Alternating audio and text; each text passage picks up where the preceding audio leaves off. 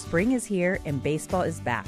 You can't forget the Derby. I love the hats. Do you have yours yet? My hat? I treated myself to a whole outfit. If you want to be able to treat yourself, then you should check out the Nest Savings Account at LGE Community Credit Union, where they want you to reach your savings goals faster. Take it from a pair of 680 The Fan wives. Head to lgeccu.org to find out what makes their team #1 in Georgia.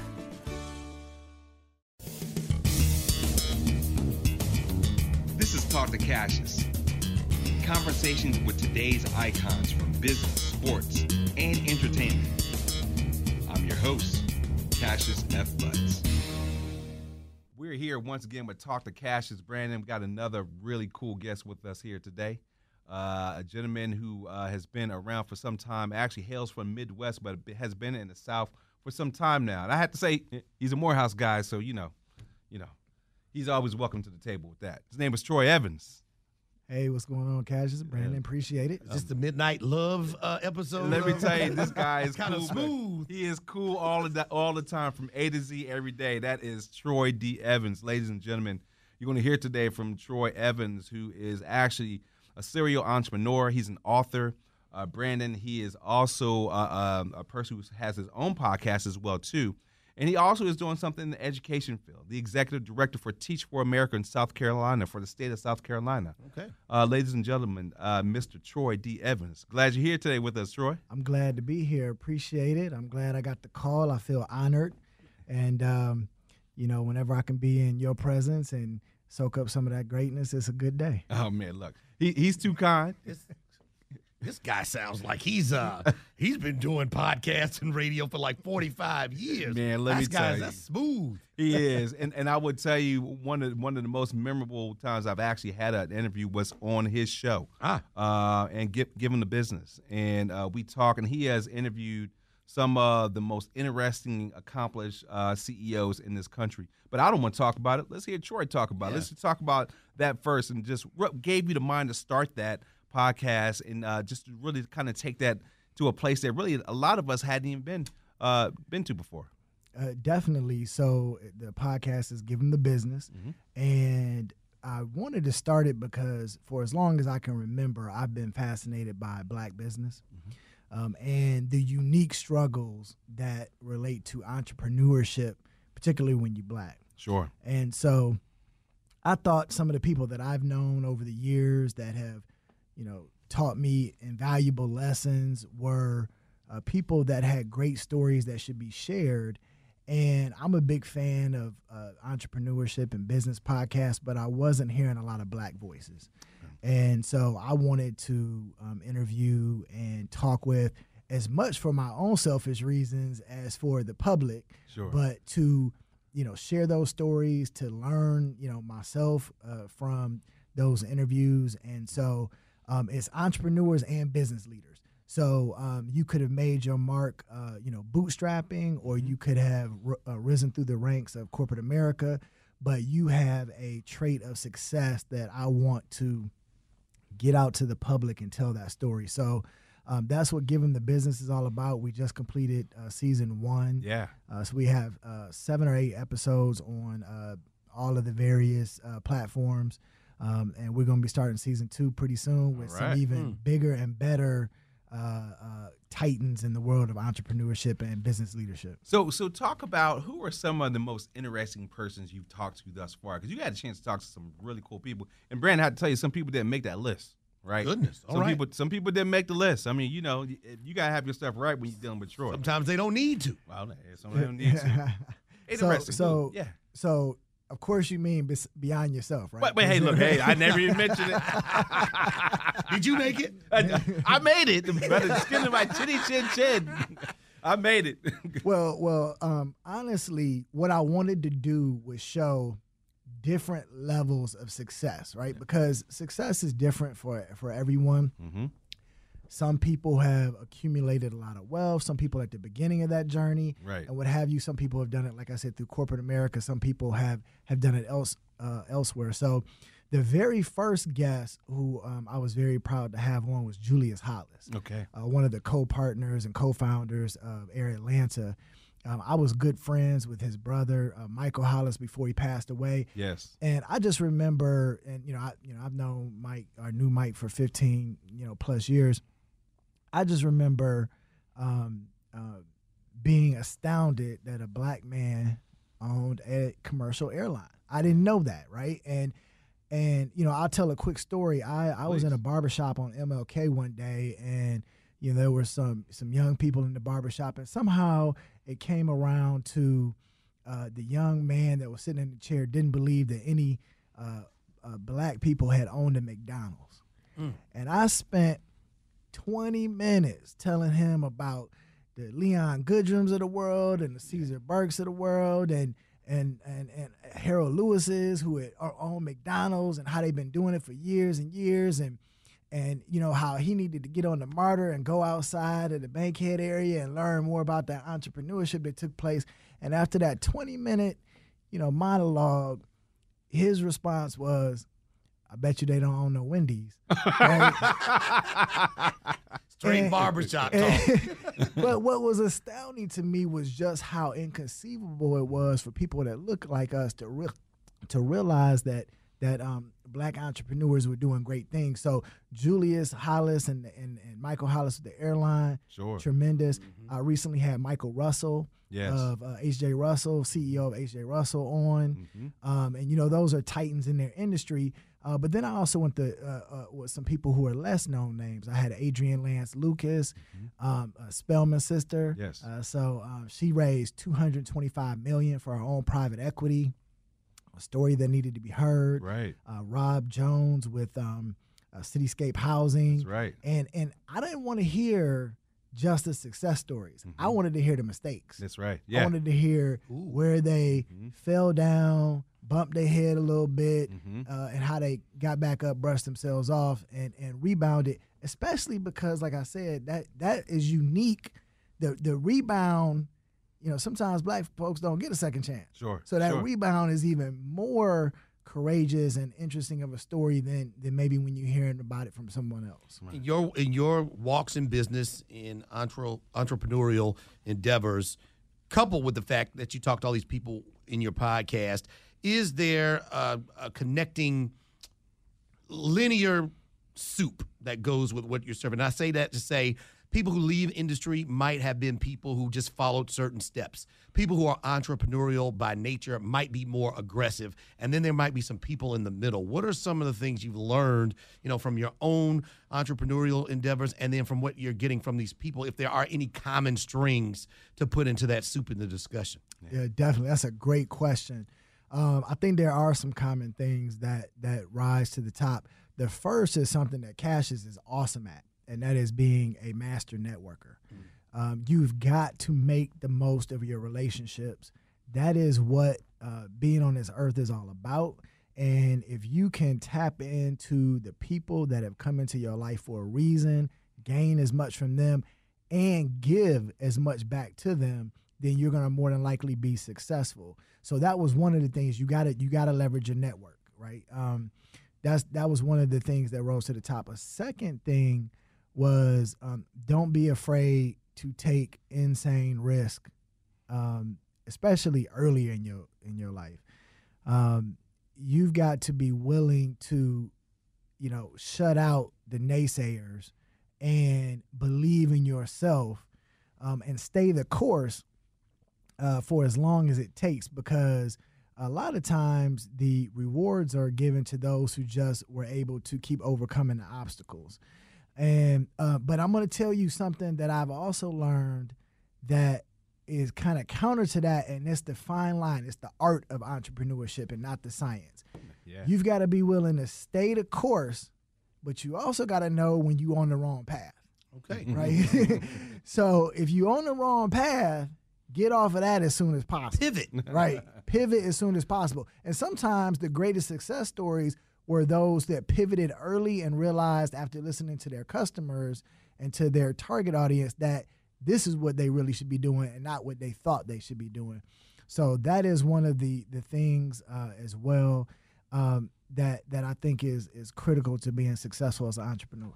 So, Brandon, you hear Troy talk about these things, and obviously he comes from a place of experience. And for our listeners, Troy is someone who's kind of been through those successes and those successful places. But he's also been head of operations for poker operations in Las Vegas for a major hotel. He's been head of strategy for National Black MBA Association. And he is now the executive director for Teach for America for the state of South Carolina. Troy, talk about, you have a very diverse background, right? And you've kind of taken this and also put in a book as well, too. What inspired you to write the book, and tell us about it? So the book is called Rest Assured. It's basically a business parable, short story. You can get through it in about 30 minutes. You can find it on Amazon.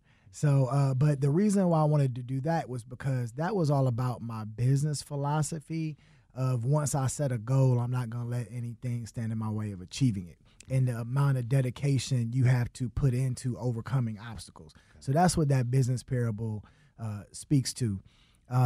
But, you know, if I was to write another book, and I've been thinking about it, I'd probably call it Jack of All Trades, right? And it's because I have had such a varied background, and I've had just as many failures as I've had successes. But the one thing I am proud of, and I was actually, I'm reading a book right now by a guy named Bill Perkins. It's called Die With Zero, and he has an interesting take on life. But basically, he's like, you should measure your life not by the wealth you accumulate, but by the memories you accumulate. And so I'm taking stock of the memories that I've been able to accumulate in my years on Earth. And I'm actually proud of what I've accomplished in the memory department. I have one thing I've been blessed with is to pick up a new skill set or discipline in a short amount of time. If you give me 30 to 60 days in any discipline, you'll think I've been working there for 10 years. So I will master something extremely quickly as long as it's not open heart surgery, right? So, but if it's business related, I'll master it. And so that skill set has allowed me to be willing to say, you know what, I'm not interested in doing this anymore. Let me try something completely new. But Brandon, the thing about it, he just talked about, but he's a Morehouse guy, so, we like that, of course. Clark Atlanta, MBA, can appreciate that as well, too. But where's that work ethic come from? Where's it come from? Who instilled that into your life, and why do you still use it today? That's a great question. I would have to say it's probably come from a composite of a lot of different individuals who I try to always grab the best that they had to offer, be it my parents. My stepdad was an entrepreneur, and kind of following the path that he led, but also individuals that I just witnessed around me and wanting to be like them and kind of finding out what their success path was.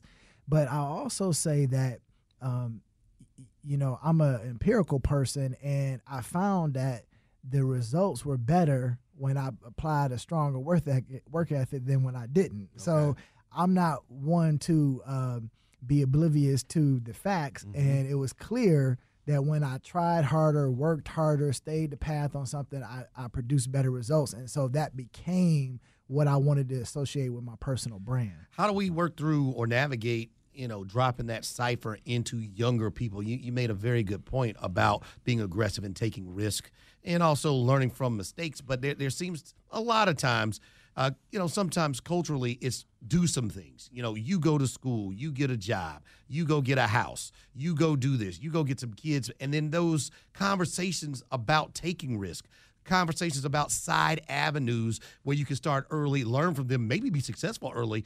When do those conversations need to start happening so we can see a lot of younger people, get entrepreneurial opportunities earlier in their lives?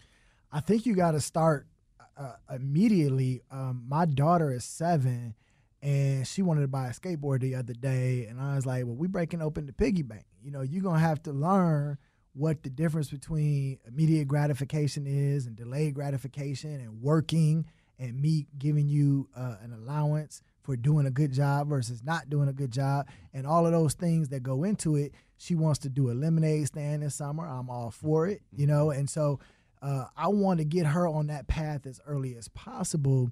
Because if she wants a specific discipline, such as maybe being an architect or an attorney or something like that, she's going to obviously have to go to college.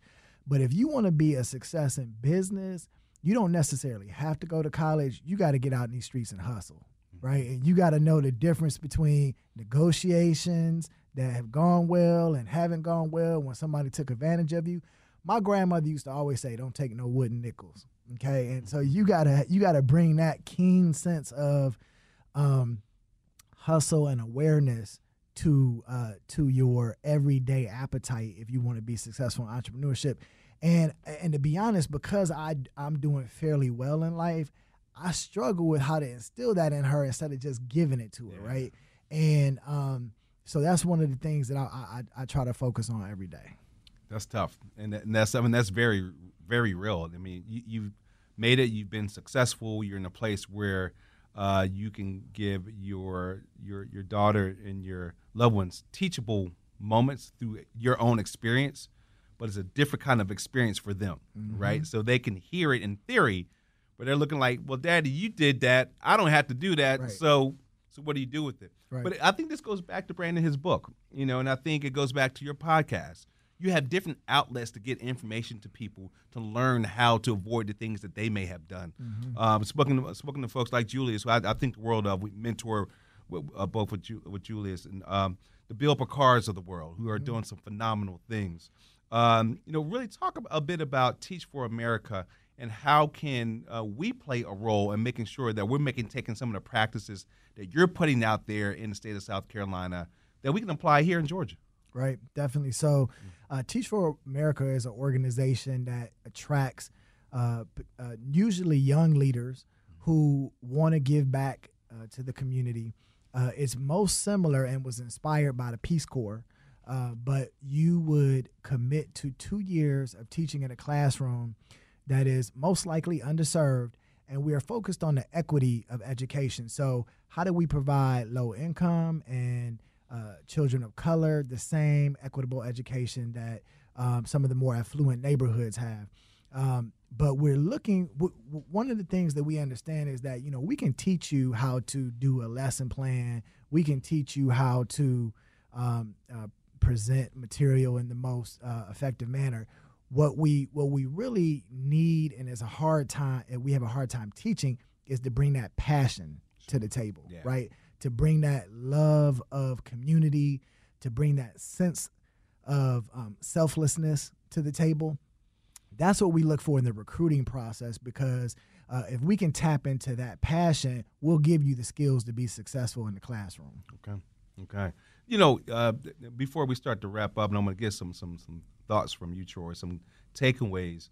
It's a game. Gaming is a sport now, that you know. Oh, no question, big time with the big time, and also you being in Las Vegas for a period of time, being head of operations, poker operations. What is that? Explain that. What does that mean? I don't get it. I mean, I'm a Uno kind of guy. I didn't know how to play spades. I can play blackjack. Can't play Tunk at Caesars. Man, they can play. If we could play Uno and Caesars, I'd be the king. Boy, I am the Uno king. So listen, I got some gamble in me, which is why I take some risk. Okay. And one of the things I think I bring to the table is if it's gonna come down to our competitive of the mind, right? Because my body has deteriorated over the years, but if it's going to come down to the mind, I'm still sharp. And poker is a game of mental skill, right?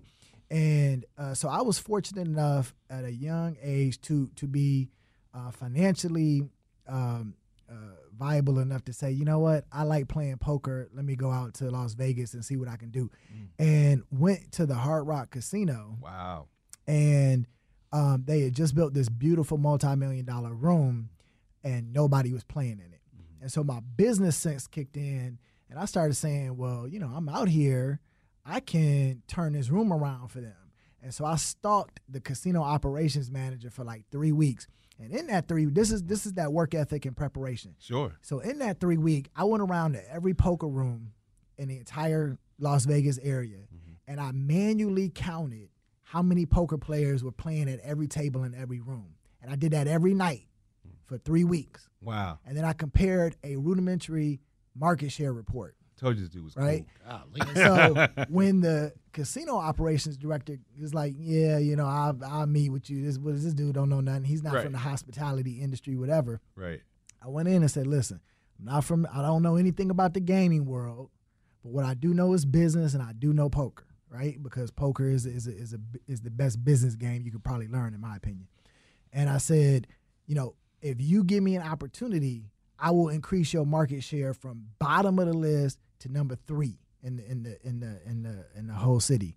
What I didn't know was he paid for a market share report, and when he compared my report to theirs, it was spot on. Wow. Okay. And so he called me the next day and said, I want to offer you a job to turn this room around for me for 2 reasons.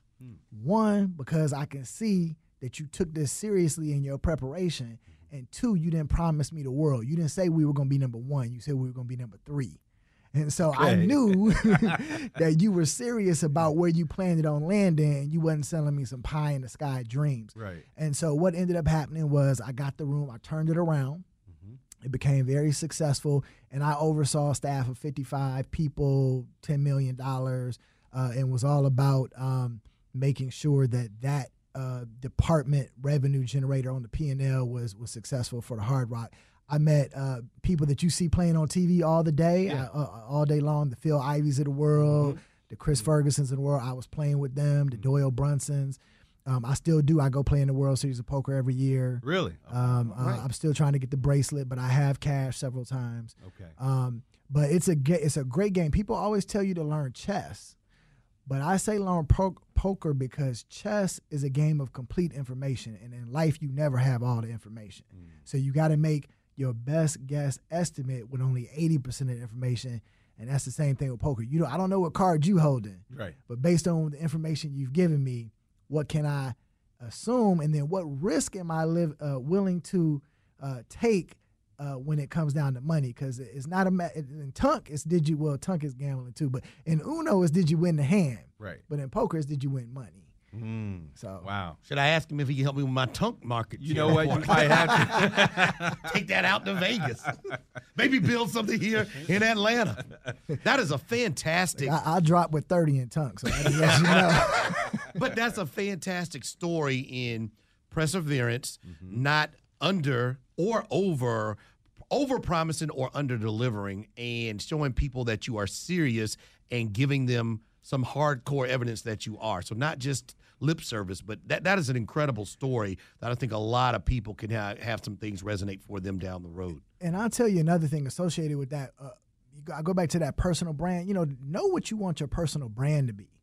I want, people when they interact with me to call me later and say, well, I want to do some business with you again. When that casino operator left, he wanted me to come with him. Everywhere he's gone. He's currently runs the Atlantis in the Bahamas. Okay. Oh, wow. But before that, it was in Aruba. Before that, it was in Singapore. They need somebody to hold the boxes. Exactly. That's what I'm saying. I'd like to go. MC. And I haven't taken advantage of the offer, but I at least want the option because I did a good job. That's pretty cool. Wow. Yeah, it's always cool when you actually leave a favorable impression, with people who you work with. And actually, to your point, Brandon, following your passion. Continue to follow your passion. Is something we talk about often. I actually had to make sure I made a segue also for our folks at First Choice. First Choice this is sponsored by First Choice today, where you can get all your credit card mortgages, lines of credit, consumer loans, and PPP, Brandon. Yep. PPP, very necessary for a lot of small, medium, and all businesses, not just for the business owner, but also to take care of employees. So make First Choice Credit Union your first choice when you're looking for PPP funding and to secure your business the way you need to. There you go. Just don't play poker with it. That's all. Don't take them to play poker with it. You might lose. You're playing with Troy. That's it. Game over. Troy, any last words you can give us? Any takeaways we can take? I mean, such an impressive background, so diverse, very intentional, very serious. What takeaways can you give us that we could add for our listeners and our viewers today? I like short little quips. If you're going to be a bear, be a grizzly. Yeah. Okay? Yeah. And a once-in-a-lifetime opportunity is a fact, not a reason. So, keep those in mind. Think about your personal brand. Take the risk while you're young if you can, but don't stop taking them. You know, Colonel Sanders, I think, started Kentucky Fried Chicken in the 60s or 70s. So, Wow. you know, you can take the risk at any point in time, but you got less to worry about losing when you're young. So do that, but follow your passions and don't measure success by wealth. Measure it by the experiences you've had. Well, ladies and gentlemen, we thank you for being with us today. Brandon, awesome show today. Very inspiring, very informative, very educational. People will be moved. Absolutely. Want to thank you again for tuning in with us here at Talk to Cassius, and continue to follow your passion, as Troy said. Just don't play poker with me. All right. We'll see you next time.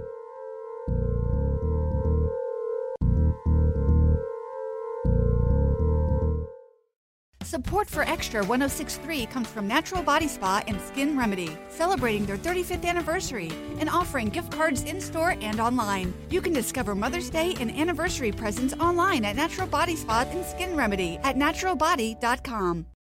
Spring is here and baseball is back.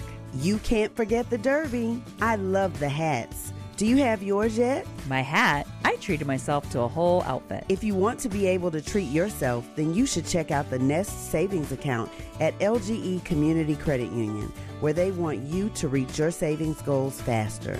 Take it from a pair of 680 The Fan wives. Head to lgeccu.org to find out what makes their team #1 in Georgia. Hi, I'm Mark Beckham with Atlanta Ramjack. We specialize in only foundation repair. What is foundation repair? Foundations sink or settle. These issues need to be addressed. It only becomes more costly the longer you put it off. What is the biggest cause of foundation problem? Either poor construction, inferior site preparation, or weather. Drought causes cracks in your foundations. If you see any signs of foundation issues, please contact us at atlantaramjack.com.